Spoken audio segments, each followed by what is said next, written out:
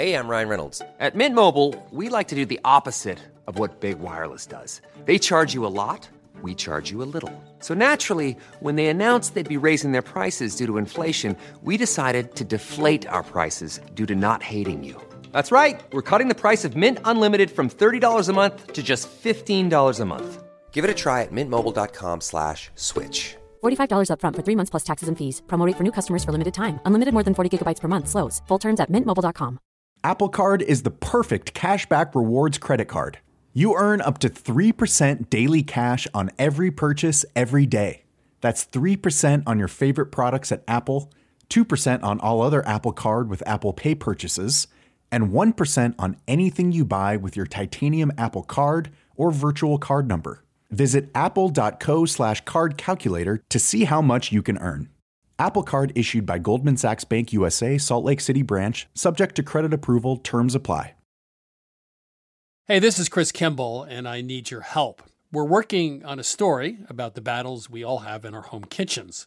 Maybe you're tired of your partner telling you how to cook, or maybe they always leave a mess, or maybe you're frustrated by your loved one's highly restrictive diet. We want to hear about your kitchen dramas, from the biggest food fights to your everyday grievances.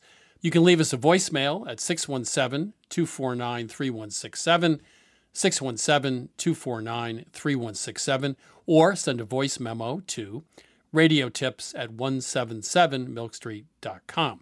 One more time, call us at 617-249-3167, or email us a voice memo at radiotips@177milkstreet.com. Please include your name and where you're calling from, and thank you.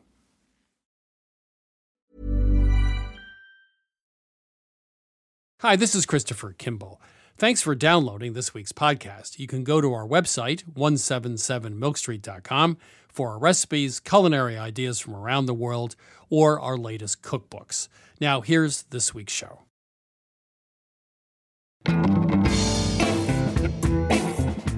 This is Milk Street Radio from PRX. I'm your host, Christopher Kimball. Rachel Ray made a last-minute Today Show appearance almost 20 years ago and was immediately signed by the Food Network and has been a household name ever since. As a celebrity among celebrities, her life still produces awkward moments, such as the time she invited her hero, Tony Bennett, and his wife, Susan, over for dinner. I go to pull the chair out. He goes to sit down in it. The chair falls out from behind him, and he hits his head on the marble counter. And I start screaming, "Tony! Tony!" And my husband, who's gone into the other room to check on Osabuco for me, comes running in. Oh my God! The only person calm in this whole situation is Susan. She's like, "Oh, he's fine. He'll pop right back up." and dang if he didn't. First up today, it's my interview with writer Brooke Jarvis on the multi-million-dollar launch of a new Apple, the Cosmic Crisp. Brooke, welcome to Milk Street. Hi, thanks for having me. So we're about to witness the, quote, largest launch of a produce item in American history. Yes, the Cosmic Crisp Apple, which is also known as WA38, which is the name under which it was developed. Now, this is a big change recently, I gather, in the apple growing business. It's a value-added apple. So what's a value-added apple? So there's kind of a new generation of apples that people might have noticed in their grocery stores, things like Envy or Jazz or Sweet Tango or Ludacrisp. They have excellent names that are apples that are proprietary managed brands. They're not something that just anybody can grow. They are often managed by cooperatives or companies or international consortiums that are very careful about the branding of the apple, about supply and demand, and just the entire marketing of it as a product in a way that the apples of not so long ago that we're familiar with, including the Red Delicious, but also things like Gala or, a wine sap, were not managed in that way. So years ago, there were thousands of varieties of just wild apples. How would farmers or scientists come up with new apple varieties? What was the process? The process of breeding apples is fairly simple, but what's interesting about it is that the plant doesn't breed true to the parent. So what you do is grafting instead of planting the seeds. But yeah, as you say, like in the 19th century, some counts show that in the United States, people were growing 14,000 different varieties of apples. Really? And then the story in the 20th century was very much standardization and consolidation. Here in Washington, the Washington State Apple Commission used to advertise using a poster that showed a stoplight, and there was one apple each in red, yellow, and green because, that was all you needed. The way you would get a new hybrid, let's say, is you would cross-pollinate from one tree to another. Is that how they did it? Mm-hmm. And then today, is that still how they do it, or is there a more sophisticated way of crossbreeding? So at the Washington State University breeding program, they get 10,000 new trees in a year, and each and every one of them is genetically distinct. And they plant them out and give them a few years to produce fruit, and then taste that fruit.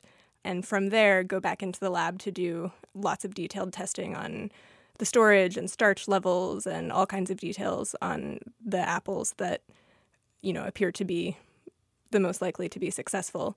But it's still very much a melding of traditional biology and sophisticated lab work. But the problem is, unlike a fruit fly with a fairly short lifespan, it's going to take 7-8 years to start bearing fruit for an apple tree or something like that? It can be less than that. But the process is long because you want to have multiple generations of fruit. They'll start with just a few trees, and as it appears that the fruit is more successful, they'll have more trees, and so you have to wait for that generation. One of the people that I interviewed said, biology is just a real problem here, which is funny because an apple is a biological product, but it is also now becoming, this product of which different things are expected. A friend of mine, he grows a lot of the old-fashioned varieties, and I have to say they have real apple flavor, and I find the newer varieties tend to be juicy or sweet, but they don't have complex flavor. Is that something by design that people don't want, sort of a savoriness in an apple or depth of flavor? Because I find the new ones are just sweet. That's a good question. I mean, I've certainly heard that same criticism from a lot of people, including apple growers, who are often frustrated by what the consumer likes. The grower will get really attached to a certain apple and think that it has a lot of depth of flavor and it's going to be really successful, and then it turns out not to be. There are thousands of these heirloom varieties, but a supermarket is only going to stock so many commercial apples, so you have to appeal to a larger audience. So the goal is to dominate the apple industry with this one brand of apples, Cosmic Crisp. Does this mean that they want people to just turn to it as they would of, let's say, a Macintosh or a Granny Smith? It's one of those, it's the go-to apple. Is that their goal, given the huge investment they put into the trees? They definitely want it to be a go-to apple. And what you always hear people in the industry say is, I don't want people going to the grocery store and on their list it says apples. On their list it should say Cosmic Crisp. And they should, look around the store and ask the salesperson until they find it. There's one person that I interviewed who works for the Washington State Tree Fruit Association, who people are always asking him which apple is going to be the next Red Delicious. And what he always says is that, you're sort of misunderstanding where the industry is right now. That's like asking what car is going to be the next Model T. I think there's a general expectation that you can't count on something dominating for very long anymore. Brooke, thank you very much. It's been a real pleasure having you on Milk Street. Yeah, thanks so much for having me. That was Brooke Jarvis. Her article, The Launch, was published in the California Sunday Magazine. Now it's time for my co-host Sarah Moulton and I to answer your culinary questions.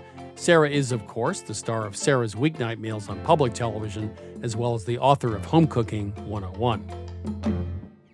So before we open up the phone lines, I just have a question. You cooked at La Tulipe, French restaurant in New York City, Manhattan.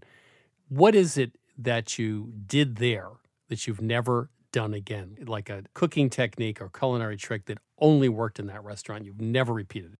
We used to make this smoked tongue and foie gras pate. It was absolutely killer. And I don't think I will ever make that again. You know, you would poach the tongue with all sorts of, Right. well, Sally Dar would poach it. And then we'd slice it on a meat slicer, paper thin. And it was my job to layer the foie gras mousse in between the layers. It was absolutely killer. So that was a unique technique of Sally's. I don't think I will ever see it anywhere else, and I certainly will never do it again. Well, I think in the next issue of Milk Street, we'll do tongue mousse because that's Tongue actually and foie gras and mousse, foie yes, gras mousse. layered. All Pretty right. good. You could do chicken liver mousse. Excellent idea. Just we'll keep that in mind. Thank you, Sarah. Yes. Time to take a call. Yes. Welcome to Mill Street. Who's calling? Hi, this is Sylvia from Brooklyn. How are you? Oh, hi, Sylvia from Brooklyn. Well, how can we help you today? I have two girls.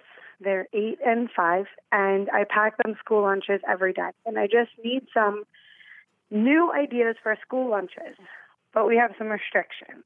I can't serve any meat or chicken when they go to a kosher school. Yeah. So it needs to be dairy or parv, which means neutral. The school is peanut-free, nut-free, and sesame-free. Oh, dear. Okay. What do you got for me? What do they usually like? I mean, what Yeah. have been hits? I send them bento boxes, and everything that they eat is room temperature because there's no way to heat it up. Right. So I make them mini quiches. I make them small individual pizzas, Jeez. like mini bagels with avocado spread. But I need stuff that's filling and healthy. Ooh. Well, how about like some veggie meatballs that you dip in tomato sauce? That has been a winner. How about more of a savory pancake like a zucchini latke or, latke with other vegetables in it? I wouldn't even have to heat those up. I could just put them in the box straight from the Exactly. My kids actually like grain bowls. I mean, you can have rice or a grain or whatever you want as the base and then put whatever you want in with it. freezer. Right. So Especially we do if that. you do that. The well, okay. bentos have 5 compartments. So I'll put the grain in the biggest Yeah, there you go. and the components in the other. You could do tortilla roll-ups Yeah, that's what I was thinking, with too. a vegetable filling. The problem is those are going to get soggy, though, if you're not careful. The other thing you could do is just a very, very thin omelet and have that be the roll. Do a with Spanish outside. tortilla, which is made in a saute pan. It's just a very thick omelet with potatoes in it, but you It's can put mostly anything you want. potatoes. That and I- like Mostly eggs. potatoes Have and you eggs. frozen that? No. No, I don't think that would freeze so well. It only takes 3 I like minutes to to make things in muffin cups and Oh, freeze that's a it good and idea. just Smart. put That's one smart. cupcake in the tin. No, that's smart. And you've tried all sorts of whole grain muffins with all sorts of healthy things in them, I assume. I've tried it, and they complain they're still hungry. How about smoked salmon? Do they eat lox? They love lox, Could you but do they won't take it to roll-ups? school because it smells, Oh. and I Jeez. can't blame them. How about like pasta frittata, where you add Yeah, that's pasta good. to They like eggs and that. you bake That's it? a good one. That's a good They'll one. eat that. Oh, you've already. Boy, you've really done I think, this. have you written a book about this? Almost.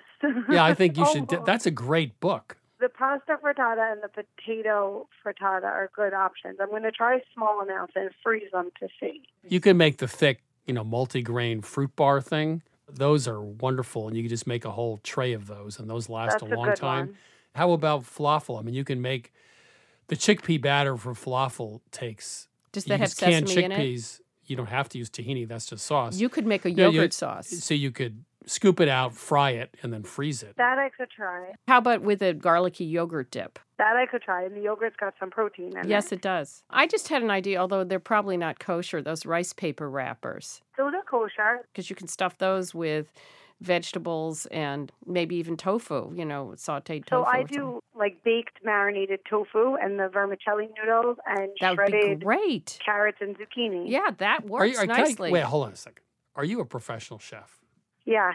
Okay. I am. I knew it. Like everything we mentioned, you already. She's like been there, no, done that. yeah, you're a pro. Okay. Thank you. I'm going to let you know if any of these Please do. suggestions We work like out. feedback. Thank you so much. Yeah, Okay. Thank you. We All learned right. more than you did. Thanks for calling. Thank you. Take care. Thanks. Bye. Yeah. Bye. Welcome to Milk Street. Who's calling? Hi, this is Mike from Land O'Lakes, Florida. How can we help you? I have a question about cutting of vegetables. Okay. A couple of years ago, I had a visit to the doctor about my hand hurting, and the doctor said I had arthritis. He gave me some sort of a topical treatment or shot or something, and that fixed it for a while. But now I notice when I'm doing something intensive like cutting a bunch of vegetables, my hands start to hurt.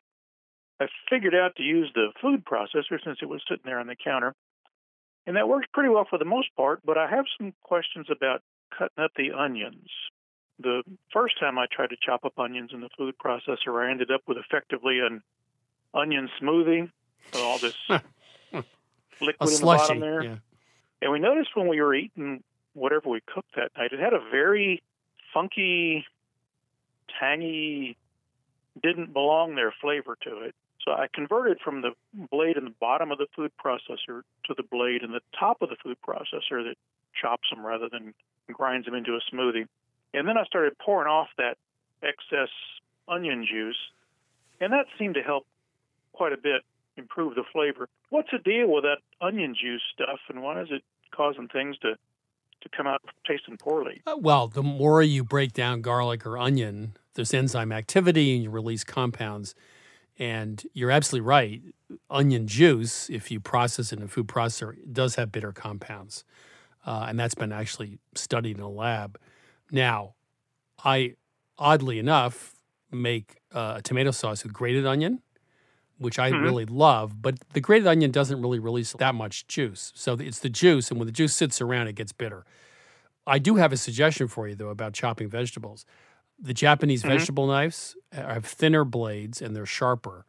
And they also have handles that I think are easier. They have octagonal handles, a traditional Japanese knife. And when they chop vegetables, they slice them. They slice through them. They don't chop the way the French do. So if you got a good Japanese knife, it's a vegetable knife, like a nikiri, which looks like a Chinese cleaver, except it's only 2 inches high. I find I use those knives for vegetables, and my hands don't hurt, and it's much, much less work. That's one thing. But you're right. The juice, onion juice, is not a friend if you don't like bitter taste. Well, the more that you chop up an onion or rough it up, the more you develop those compounds. And last thing I've found, I almost never finely chop an onion anymore. You can coarsely chop an onion for most recipes, soups and stews and that sort of thing. So I was trained in the French method, which everything has to be exact, and the brunoise and this, that, and the other thing. There are very few recipes where you need a very fine dice. So for most recipes, a coarse chop is fine, and that's much less work. Sarah is looking at me. I'm saying it depends on how long it's in the recipe. If you're doing a quick saute and throwing some onions, then it should be fine. But 90% of recipes, a coarse chop is fine. So anyway, thank you for calling. Okay, Mike. Hope that makes life easier. Yes. Well, thank you. Okay. Bye-bye. Bye-bye. This is Milk Street Radio. If you have a cooking question, please give us a ring, 855-426-9843. That's 855-426-9843, or email us at questions@milkstreetradio.com. Hi, my name's Kelly. Hi, Kelly. Where are you calling from? I'm calling from Maryland, in between Baltimore and D.C. Okay. How can we help you? Well, I had a very vigorous volunteer mystery plant show up in my garden this year, and I've been able to positively identify it as a purple shiso plant, and I had never heard of that before. And I thought it would be fun to ask you all what I might do with it, how I might make the best use of it. I think the first thing I'd want to know is it really shiso? Because it turns out it's something very close but poisonous. So I would take a little taste first. I checked with the Extension Service, and actually the friend who had given me the clump of plants that it volunteered in. So yes, I positively identified it as shiso. So. It's like basil, I guess, except it has a stronger flavor, and you could use it like that, fresh on top of things. As a wrap of some kind. You could also make a pesto out of it. You could use some miso instead of pine nuts, in making a pesto instead of the cheese. That might work. It's a strong basil, so it's a fresh herb and use it fresh. To me, it reminds me, it has a tiny bit of a licorice taste, too. It's stronger than basil. It's in the mint family. But I agree with Chris. I think anywhere you use basil or mint, you could use it. A shiso mojito. Yeah, sounds good. There we are with cocktails again. It's mostly you find it in Japanese dishes, but there's no reason you couldn't take it elsewhere. I like the idea of pairing it with miso for a pesto. That sounds fun. Yeah, that would be really good, like on soba noodles or something. Yeah, that would work good. It's also nice with fish or with some sort of a raw fish or raw oysters in a mignonette. But I would not eat it on a boat with a goat or in the rain on a train. If you're heading into Dr. Seuss territory Can you tell that he has two little humans at home now? Right. Dr. Seuss is about my speed reading style. I think would also be nice, like with raw tomatoes or with corn. That's a good idea. Yeah. That'd be very good. Yeah. The relish, yeah. That's a lovely excellent idea. Thank you. Sarah, you're on top form today. Okay, there we All go. right. Nicely done. Kelly, thank you. Thank you. I have a lot of fun ideas. I appreciate you taking my call. Yeah, Okay. pleasure. Thanks. Bye-bye. Bye-bye.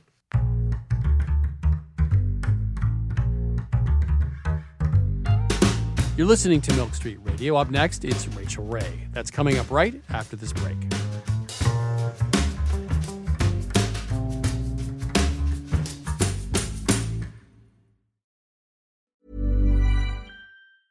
Hey, I'm Ryan Reynolds. Recently, I asked Mint Mobile's legal team if big wireless companies are allowed to raise prices due to inflation. They said yes. And then when I asked if raising prices technically violates those onerous two-year contracts, they said, "What the f*** are you talking about, you insane Hollywood ass?" So to recap, we're cutting the price of Mint Unlimited from $30 a month to just $15 a month. Give it a try at mintmobile.com/switch. $45 up front for 3 months plus taxes and fees. Promo rate for new customers for limited time. Unlimited more than 40 gigabytes per month. Slows full terms at mintmobile.com. Apple Card is the perfect cashback rewards credit card. You earn up to 3% daily cash on every purchase every day. That's 3% on your favorite products at Apple, 2% on all other Apple Card with Apple Pay purchases, and 1% on anything you buy with your titanium Apple Card or virtual card number. Visit apple.co/card calculator to see how much you can earn. Apple Card issued by Goldman Sachs Bank USA, Salt Lake City branch, subject to credit approval, terms apply. You know, Wonderful Pistachios have become my go-to snack. Now, I could list all the health benefits. They're a good source of protein, fiber, and unsaturated fats, but for me, flavor comes first, and that's why it's pistachios, not peanuts, in our household. Wonderful Pistachios come in a variety of flavors and sizes, including sea salt and vinegar, chili roasted, and smoke barbecue. Check out wonderfulpistachios.com to learn more. That's wonderfulpistachios.com. This is Milk Street Radio. I'm your host, Christopher Kimball. Rachel Ray's career could be entitled A Star is Born.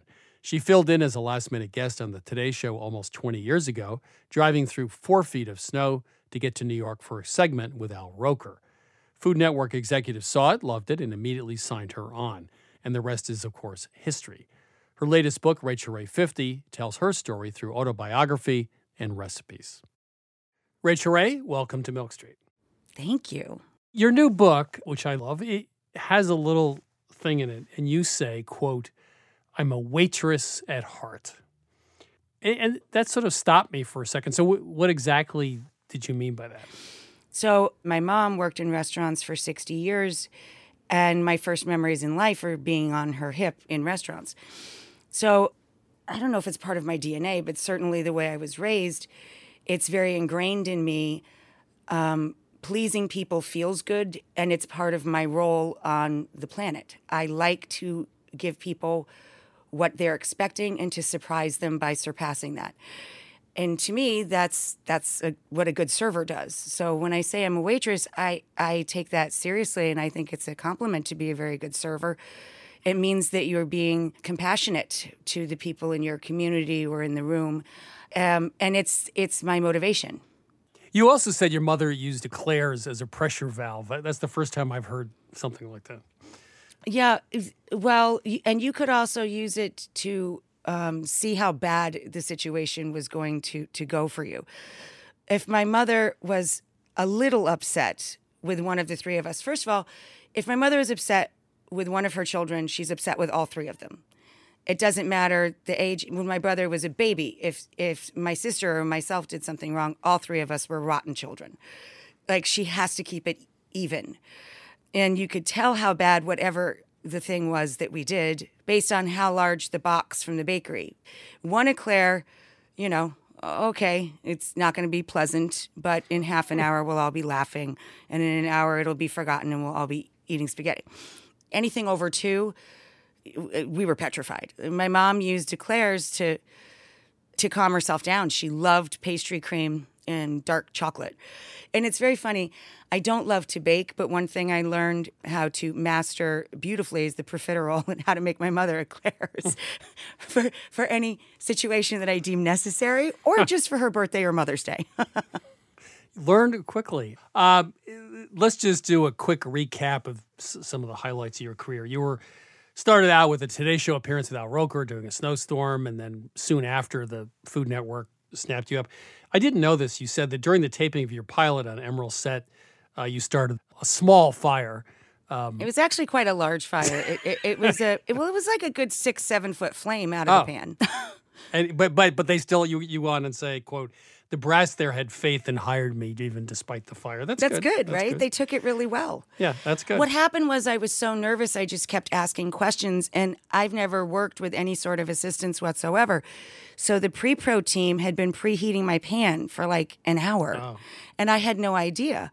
So, of course, the second I put oil into the pan, whoosh, like this huge flame shoots up.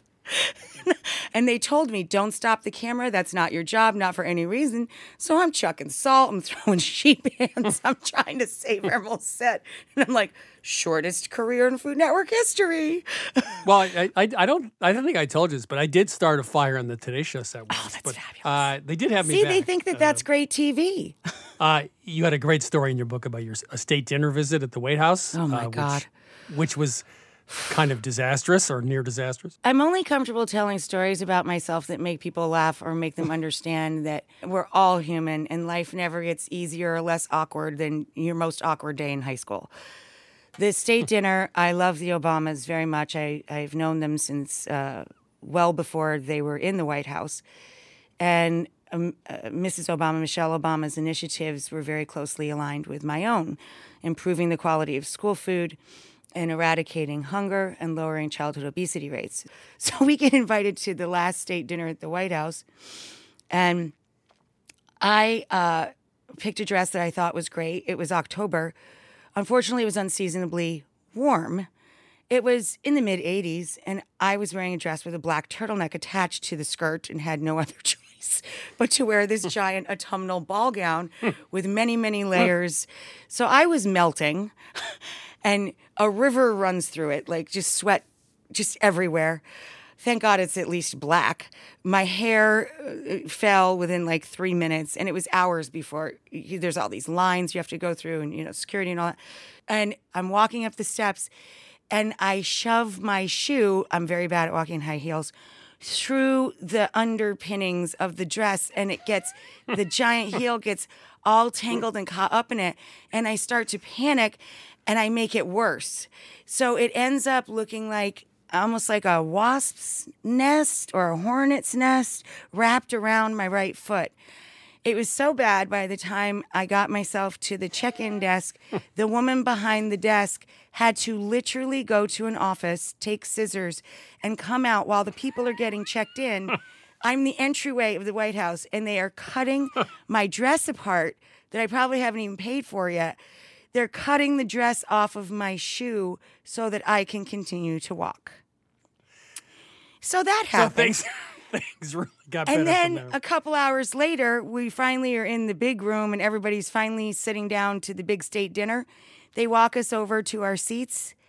I'm seated at the head table next to the First Lady. And I'm trying to whisper to her girlfriend a little bit of what happened. And she's like, you get no pity from me. This dress weighs 20 pounds. You also, your last story, you almost killed Tony Bennett one evening, who was your hero. Oh, my God. And he told me I could tell people as long as I made sure to make it clear it was completely my fault. And I'm such an enormous Tony Bennett fan my whole life. I have a talk show and I get to meet Tony Bennett. Like, I just couldn't believe it was even happening. And then he and his lovely wife, Susan, said, why don't we all get together some night and have dinner? So they come over. I'm feeding Tony Bennett. I'm so excited. Like, this is such a big deal.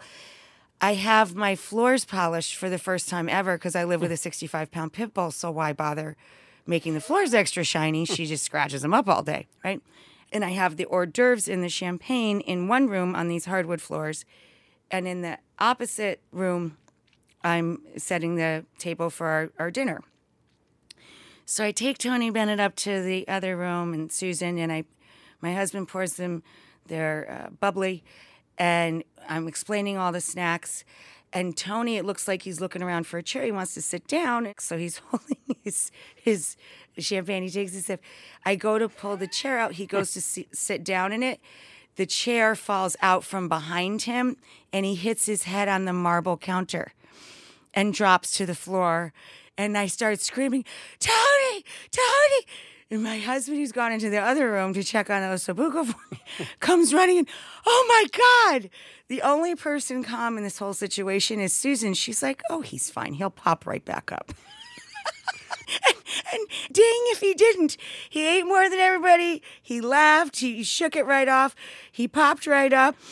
I love Tony Bennett, and we've been great friends for many years, and I'm really grateful I didn't kill him. You also talk about being at your home south of Lake George, and you talk, this is my favorite line in the book, quote, I iron all the pillowcases and top sheets. Now, you don't like ironing, but I mean, that's... I dislike it intensely. I don't think anybody in my household's ever ironed a sheet. But my point being that you feed the people, you cook, you do the cleaning. You don't live the lifestyle someone might think you do when you're not on the show. I like that work, and it's always made me feel very happy. It makes my home feel like just that, my home. I don't want it to look perfect. I just want it to look welcoming. And I like the discipline of ironing. I don't enjoy ironing itself. I don't like hot. And the steam comes up in your face, and it is monotonous. It freaks the dog out. She doesn't like the hiss of the steam. But I iron because it feels good when I'm done and I make a bed with nice pillowcases. And you just can't wait to jump into it, like it's a big pile of fall leaves or something. I love that feeling. So in order to get that feeling, you have to do the job. You mention your notebooks a lot because you use them constantly, and you were quite miffed, I think is the right word, when the New York Times said that you didn't write your own cookbooks. But I lost it. Yet it was all there in your notebooks. The New York Times piece, they asked me, what do I think about food stylists? I said, I love them. My friend Wes makes things look messy for me and does all my books because if I can't be there cooking it, I want it to look like I did it. That doesn't mean that I let other people write my books and things for me. Wes did actually write some beautiful gluten-free desserts for me, but because I hate gluten-free and I hate to bake, and he got proper credit. That was just like okay, that kind of stinks. People don't think that I put the work in. But I think we misconstrued each other. You are a person who believes deeply in kindness, and yet in the last 20 years, the world, from my perspective, seems a little less kind, maybe social media, maybe the press in general. How do you reconcile that? Because kindness is so important to you.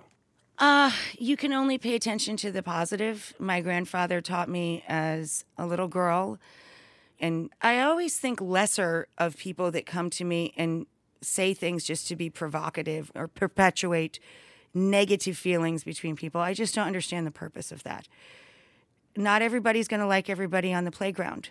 There was a whole website called I Hate Rachel Ray for years, and they were devoted watchers and viewers, great. Not everybody's going to like you, and that's okay by me.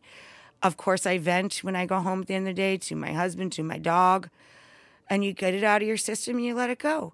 I really do believe that the love you give is equal to the love you take. I mean, you have to put good out to receive good back. Well, I don't think I know anybody who's put more good out there than you. Thank you, my friend. Thank you. That means a lot. Rachel, thank you for being at Milk Street. It's been a pleasure having you. It's an honor. It really is. That was Rachel Ray. Her latest book is Rachel Ray 50, Memories and Meals from a Sweet and Savory Life. Rachel Ray just turned 50, and so is Jennifer Aniston, Jennifer Lopez, Edward Norton, and Jack Black. Of course, none of them look 50. Maybe that's why they're celebrities.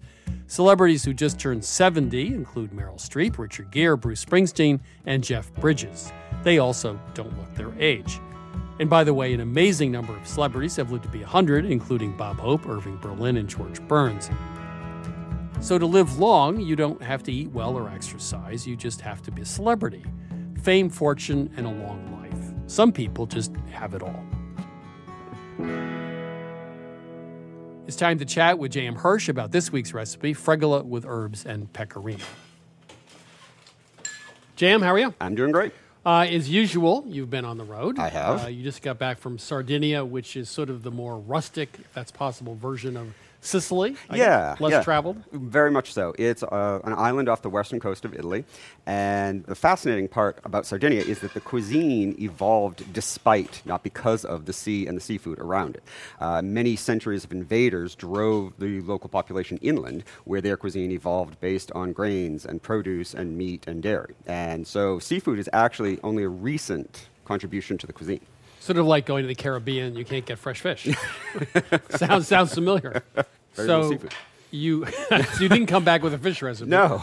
You came back with a fregola recipe. So let's just start. What is fregola? All right. Fregola is simply the easiest pasta to make at home. I couldn't believe it. It's little nuggets, pellets of pasta that are made very similar to couscous, actually. The difference between fregola and couscous is that after the fregola is dried, it's then toasted. And that means that when you cook it up, it has a very chewy, tender, meaty texture. And in addition to that, and this is a technique that we love at Milk Street, fregola is almost always cooked in the sauce. And so it absorbs so much more flavor than a typical pasta boiled in water. You made the mistake of mentioning couscous. I remember Paula Wolfert's first book back in the 70s. It took 3 days to make couscous. And now you said the simplest pasta. So why is it so simple to make? You can make it in about 5 or 10 minutes, like actual hands-on time, and you need no special equipment at all. You take a bowl. You take your semolina flour. You put it in the bowl. You sprinkle some water in it, and you rub your fingers around in it in kind of a circular motion, and it clumps together. That's it. That's fregola. Or you could buy it. Or you could buy it, yes. And actually, we give it cheap because semolina flour is a little hard to find in the U.S. So if you don't feel like making your own, even though it is very simple, you can actually buy the pearl couscous and toast it yourself. And it's very similar to real fregola. So what did you do with it? So I had it any number of ways. And believe it or not, there is a seafood fregola, but the more authentic fregola is actually based on fresh herbs. Tons and tons of fresh herbs, a little guanciale. And what was really fascinating. And guanciale is pork jowl. Yes, right? Exactly. Although we use pancetta because it's a little bit easier to find here. And what was fascinating to me is that they cooked it much in the style of a risotto. They put the fregola in the pan with these other ingredients, and they keep adding liquid, and they keep stirring, and keep adding liquid, and keep stirring. And eventually, those little nuggets are plump and chewy and tender and a little bit meaty and really flavorful because, again, all those other ingredients have cooked into the fregola. You know what amazes me is when you travel through, let's say, Europe, there's still all these recipes that we don't really know here. Oh, it's fascinating. You think by now we would have sort of run the gamut. Right. But this is fregola with herbs and pecorino, the recipe, is something I've never really had before. You know, you go into these little villages, and every time you turn around, there's something we've never seen before, never heard of, that is just commonplace there. So, thank you. You went to Sardinia, came back with a recipe for fregola with herbs and pecorino. You can make it yourself or use pearl couscous. Thank you, Jam. Thank you. You can get this recipe for fregola with herbs and pecorino at 177milkstreet.com. You're listening to Milk Street Radio. Coming up, Aaron Carroll reveals the health effects of everyone's favorite indulgence. That would be chocolate. We'll be right back.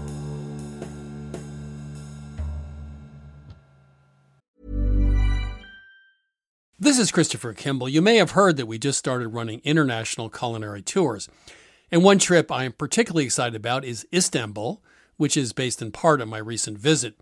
Along with our partners at Culinary Backstreets, we put together an itinerary that goes way beyond the Grand Bazaar. This May, we'll visit local neighborhood markets, take a sail up the Bosporus, and harvest vegetables from farms in the city's ancient moats. You'll sample Turkish cheeses, flatbreads, pistachios, pomegranate molasses, and olive oil. And since this is in fact a Milk Street trip, you'll use those ingredients in hands-on cooking classes with local families and chefs. There are just 3 spots left on our May trip, so visit 177milkstreet.com/tours. That's 177milkstreet.com/tours to claim your spot. Plus, listeners to our radio show save 5% with code Istanbul.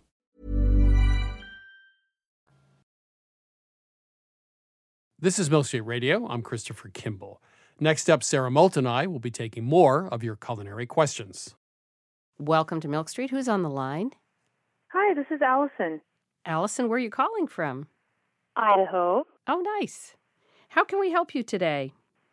Okay, so I have a question. We have some friends who are Romanian, and they had a dinner party, and they served traditional, though vegetarian version, of the stuffed cabbage rolls, and they were totally different than any other cabbage rolls that I've ever had. And they told me that they usually pickle or do something with their whole cabbage heads, and I'd never heard of that before. And I thought it was really cool. And I thought, well, that would be really fun to try and make, but it's really hard to find pickled cabbage heads. And I thought, well, I wonder if I could put in sauerkraut or something to kind of mimic just that little bit of a tang that was with them. But I couldn't find anything online that would answer that question. So I thought I would ask you guys. Well, first of all, let me ask you a question. So for these stuffed cabbage rolls, was the cabbage itself pickled? The roll part that had the stuffing in it? I mean, where was the pickled cabbage? So they take the whole cabbage head and they core it out and they put it in a brine like they did it themselves in buckets, and then they let it pickle like in a cool place, like in a garage or something like that. The whole cabbage head is pickled, and then they roll the filling, and then I think they actually cook theirs over a fire because there's a little bit of that smoky hint to it. Okay, and then the stuffing, what did they use for the stuffing? I don't know. I'm assuming that it was some type, how there's like the Beyond Meat burger type stuff? Yeah. And rice in it too. Okay. The unique flavor was that cabbage head because it was just a little bit pickled, and it was so good. This kind of cabbage dish is like Bosnian, Croatian, Serbian, Bulgarian sort of thing. That there was this website called Balkan Fresh.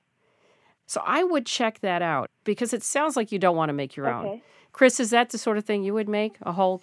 There are two ways to pickle. One is fermentation, which is salt and water. Yeah. And that's what they're doing here. They're taking heads of cabbage, putting in a barrel, putting in some seasonings, if you like, obviously a brine, making sure that it's submerged, covering with some weights and letting it sit. Usually it's a good 30 to 40 days. I mean, it's a lot of work, and it's well, if you did aromatic. 10 cabbage heads, you'd be ahead of the game. But you can also pickle in overnight, which is sugar, water, and salt and flavorings.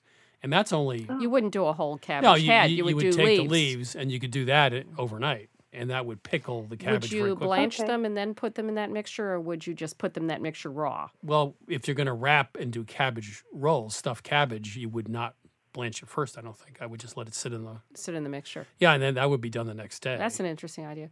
Sauerkraut won't work because it's already shredded. I think, actually, I'm going to go home and buy some heads of cabbage. I think the idea of doing whole heads of cabbage that are cored is very simple. You just need a big barrel and throw in some chilies and some... Well, chilies would be nice. Juniper or whatever you want. But, it's... Okay, Chris, you go.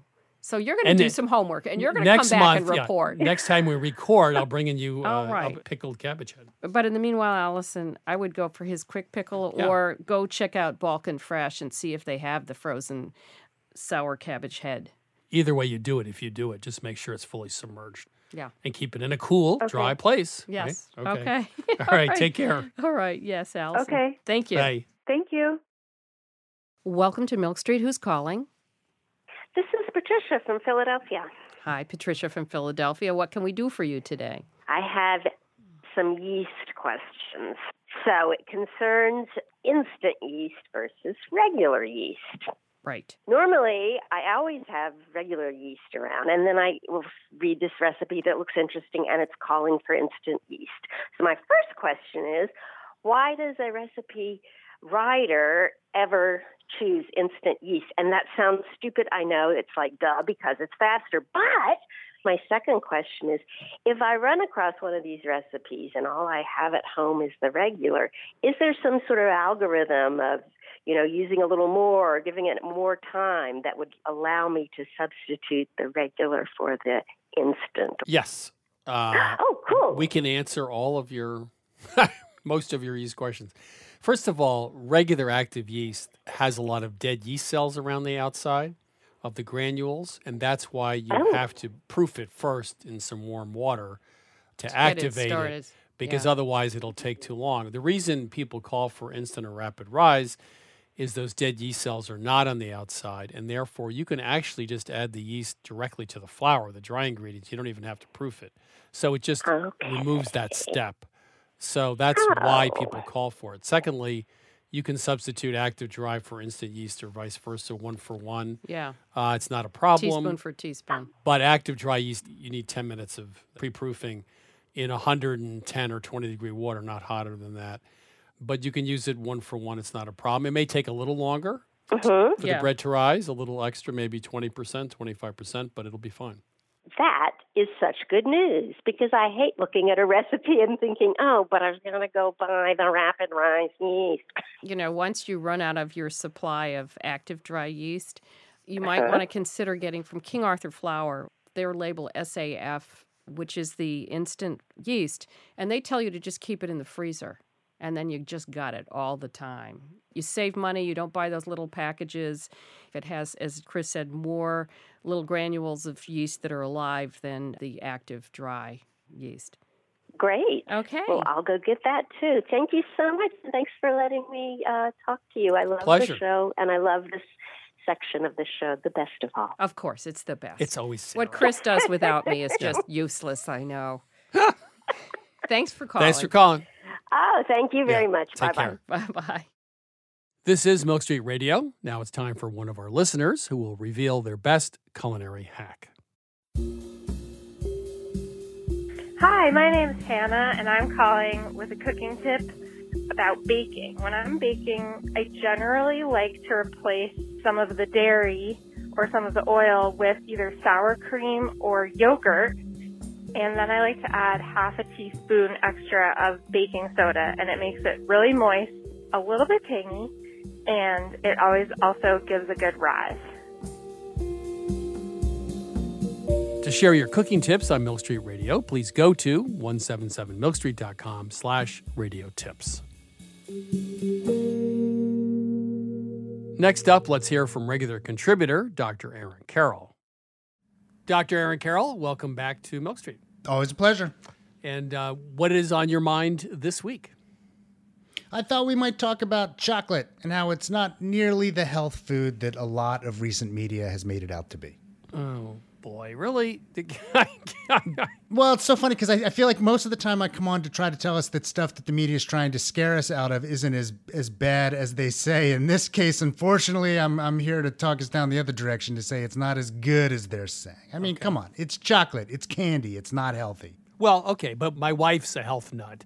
And from time to time, I investigate the pantry, right, to see what strange things she's bought recently. And the chia seeds, and they're cacao nibs, right?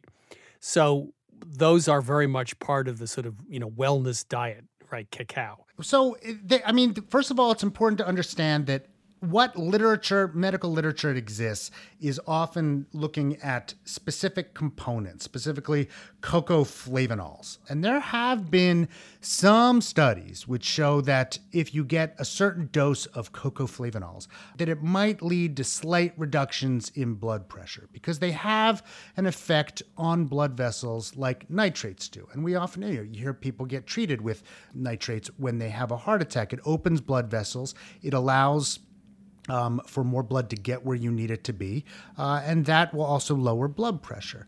But if you look at sort of the dose in some of these studies, you'd have to eat about 4.5 ounces of dark chocolate to get that dose of flavonols. That's like 750 calories. If you're eating milk chocolate, you'd have to consume about 40 ounces or about 5,800 calories in order to get the dose. That's not healthy.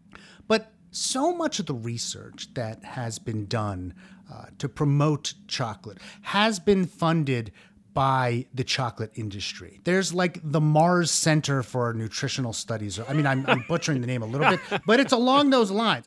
The vast majority of research is done by industry, and almost all of it is positive, which leads us to believe that they're probably publishing the positive studies and burying the negative studies, because of course, that's how research works.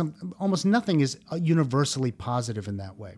So let me stop you for a second. So when the industry does these studies, which they all do, let's say they do 20 studies, 12 of them are not supportive of their product, and those get dumped in the circular file somewhere. Correct. And the 8 that actually show some promise and support get sent out on the PR newswire.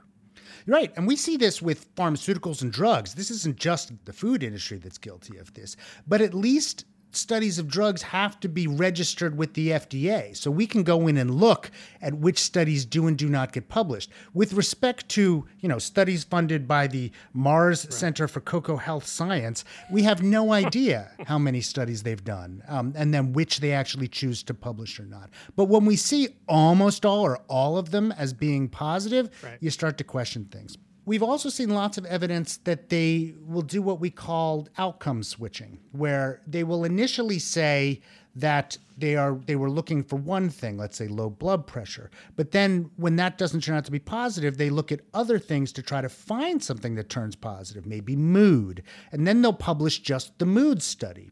And of course, if you check enough things, you will find something to be positive. There was a journalist just a couple years ago who actually conducted a fake study of chocolate in an effort to show how this could be done. So he rounded up some people. He got half of them to take chocolate or flavanols and half of them not to. Then they did tons and tons of statistics to try to find one thing that turned out positive. Then they published it in a predatory journal. They sent out press releases all over the country and all over the world for that matter, about how they showed that chocolate improves memories. And news media all over the world picked it up and ran with this. They actually covered and said, chocolate has been proven to do this. And the guy was just sitting there. I mean, I don't think he even thought it would go this far. And then something like a year later, he actually came out and talked about it. And of course, lots of people got very angry and said, that's fake science, you're destroying science. But they actually use the same tools and techniques that a lot of these companies and scientists will to try to find positive associations or positive outcomes to promote an agenda rather than looking at true science. So you'd have a control group and a regular group. One of them would get the chocolate or flavonoids, one wouldn't. And then you'd measure, let's say, 20 different health aspects, mood, et cetera, among these groups. And if you measure that number of variables, you're bound to find one or two that occurred in the group eating the chocolate versus the group that didn't, right? That's exactly correct. And so that's exactly what they did. And they did it over and over. And then if you just publish on the one positive result, and this happens in all kinds of food studies, pick almost any outcome you can think of, you can probably find a chocolate study which shows that it really will work. But chocolate is candy. And while it's okay to have once in a while, and I'm not going to demonize it in that respect, no one should be under the illusion that chocolate, especially as you eat it, not some of the ingredients in there, but chocolate as you consume it is going to be something that's going to help you more than it's going to hurt you. Of course, it's always nice for mood and it makes people happy. And if it's dessert, that's great, but it's not a health food. So in other words, you have to eat so much chocolate to get any potential benefit that you'd be eating, 1,000 calories of chocolate to get enough flavonoids. So the answer is eat chocolate. It may make you happy, but it's not going to necessarily make you any healthier. Correct. And treat it just like it is. It's something extra. It's dessert. It's chocolate. It's not health food. And next time, please come back and tell me why bourbon's good for me, okay? I will do that. Absolutely. I promise. Dr. Carroll, thank you so much. Thank you. That was Dr. Aaron Carroll. He's the professor of pediatrics at Indiana University School of Medicine, also a regular contributor to the New York Times Upshot column. Earlier in the show, I spoke to Brooke Jarvis about the Cosmic Crisp apple. The Cosmic Crisp is being launched with a $10 million marketing budget, so we've gone from a world with thousands of varieties to just a few. A market economy is supposed to deliver choice, but in the world of food, it seems to be delivering corporate consolidation. So I'll just keep picking my apples from trees I find in the Vermont woods. They may have scabs and scars, but as Vermonters like to say, they're their own apple. That's it for today. If you tuned in too late or just want to listen again, you can download and subscribe to Milk Street Radio wherever you find your podcasts. To learn more about Milk Street, please go to 177milkstreet.com. There you can download each week's recipe, watch the new season of our television show, browse our online store, or order our latest cookbook, The New Rules, Recipes That Will Change the Way You Cook. You can also find us on Facebook at Christopher Kimball's Milk Street, on Instagram and Twitter at 177Milk Street. We'll be back next week, and thanks as always for listening.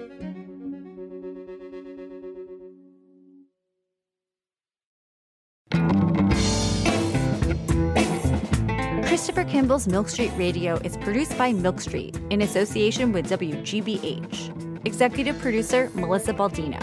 Senior audio editor, Melissa Allison. Producer, Annie Sensabaugh. Associate producer, Jackie Nowak. Production assistant, Stephanie Cohn. And production help from Debbie Paddock. Senior audio engineer, Douglas Sugars. Additional editing from Vicki Merrick, Sydney Lewis, and Haley Fager. And audio mixing from Jay Allison at Atlantic Public Media in Woods Hole, Massachusetts. Theme music by Tubab Crew. Additional music by George Brendel Egloff. Christopher Kimball's Milk Street Radio is distributed by PRX.